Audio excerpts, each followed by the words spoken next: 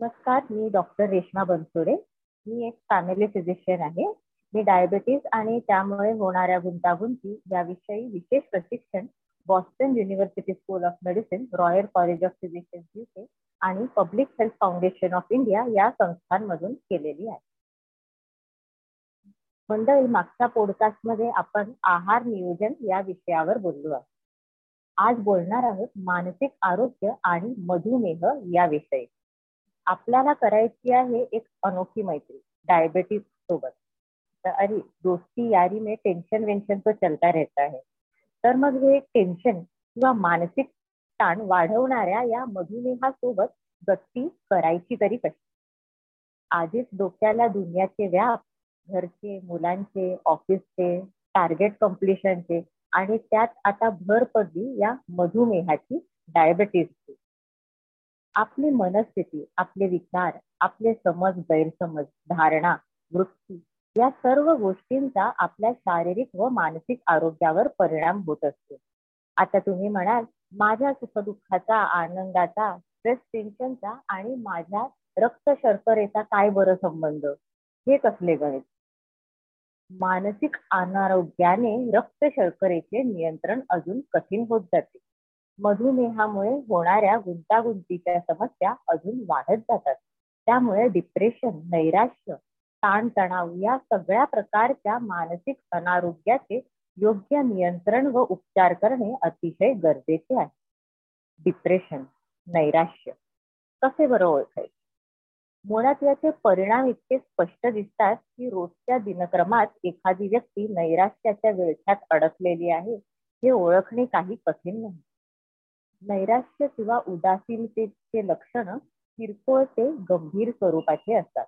जसे की रिकामपण वाटणे, दुःखी वाटणे, आपल्या आवडीच्या गोष्टी नीरस वाटणे, खाण्याची किंवा जेवणाची इच्छा न होणे किंवा खूप जास्त भूक लागणे, झोप न येणे किंवा खूप जास्त झोपणे, लक्ष केंद्रित करून काम करता न येणे, निर्णय घेण्याची कुवत कमी होणे, थकवा जाणवणे, निराश, चिडचिड होणे, अपराधीपणा वाटणे, सतत शारीरिक तक्रारी असतील जसे डोकेदुखी, सांधेदुखी, अपचनाचे त्रास जसे की बद्धकोष किंवा अतिसार, मृत्यूबद्दलचे विचार, आत्महत्येचे विचार येणे.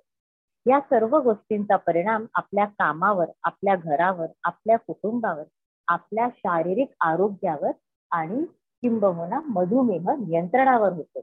कामात आणि घरात जर लक्ष नीट नाही तर रक्त शर्करा नियंत्रणासाठी लागणारी काळजी कशी बरं घेणार? आणि मग मधुमेहामुळे होणाऱ्या गुंतागुंतीच्या समस्या वाढत जातात. म्हणूनच डिप्रेशनचे योग्य उपचार घेणे अतिशय गरजेचे आहे. वळूया आता थोडक्यात ताण आणि टेन्शन या विषयाकडे. चिंता किंवा ताण ह्याचा आपला दैनंदिनचा रोजचाच भाग झालेला आहे. घर, रोजची दगदग, धावपळ या सर्वांच्या सोबत आता आलं मधुमेह नियंत्रण. हो, ताण आणि चिंता याचा परिणाम देखील आपल्या रक्त शर्करेवर होतो. ताण आणि चिंता यामुळे आपल्या शरीरात स्ट्रेस हॉर्मोन्स तयार होतात, ज्याच्या परिणामाने ब्लड शुगर किंवा रक्त शर्करा अचानक जास्त कमी होऊ शकते. दीर्घकालीन आजारपण देखील आपली रक्त शर्करा वाढवू शकतात. सततच्या मानसिक ताणामुळे जुने शारीरिक व्याधी किंवा आजार वाढू शकतात आणि नवीन व्याधी सुरू देखील होऊ शकतात. सततचा ताण, काळजी किंवा भीती जसे शाळा, परीक्षा, ऑफिसचे टार्गेट, धावपळ, मन बेभान वेगाने धावत असतं. पण शरीराला आवश्यकता असते आरामाची. काहींना तर मधुमेहाची देखील चिंता तेवढीच सतावत असते. तर मग याचा उपाय काय? कसे कमी करायचे मानसिक ताण आणि चिंता? रोज थोडा वेळ निसर्गात चालणे, वॉकिंगला जाणे, मन शांत करणारे, चित्त स्थिर करणारे व्यायाम जसे की योगासन, ध्यानधारणा, मेडिटेशन, मद्यपान नियंत्रणात ठेवणे, कॉफीन किंवा कॉफीचे प्रमाण नियंत्रणात ठेवणे, सकस आहार घेणे आणि सगळ्यात महत्वाचे शांत झोप घेणे.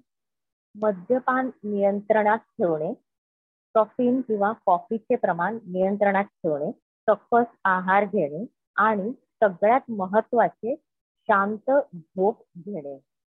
जर आपणास नैराश्य, ताणतणावाचा त्रास सतत होत असेल तर तुमच्या फॅमिली डॉक्टर सोबत चर्चा करा.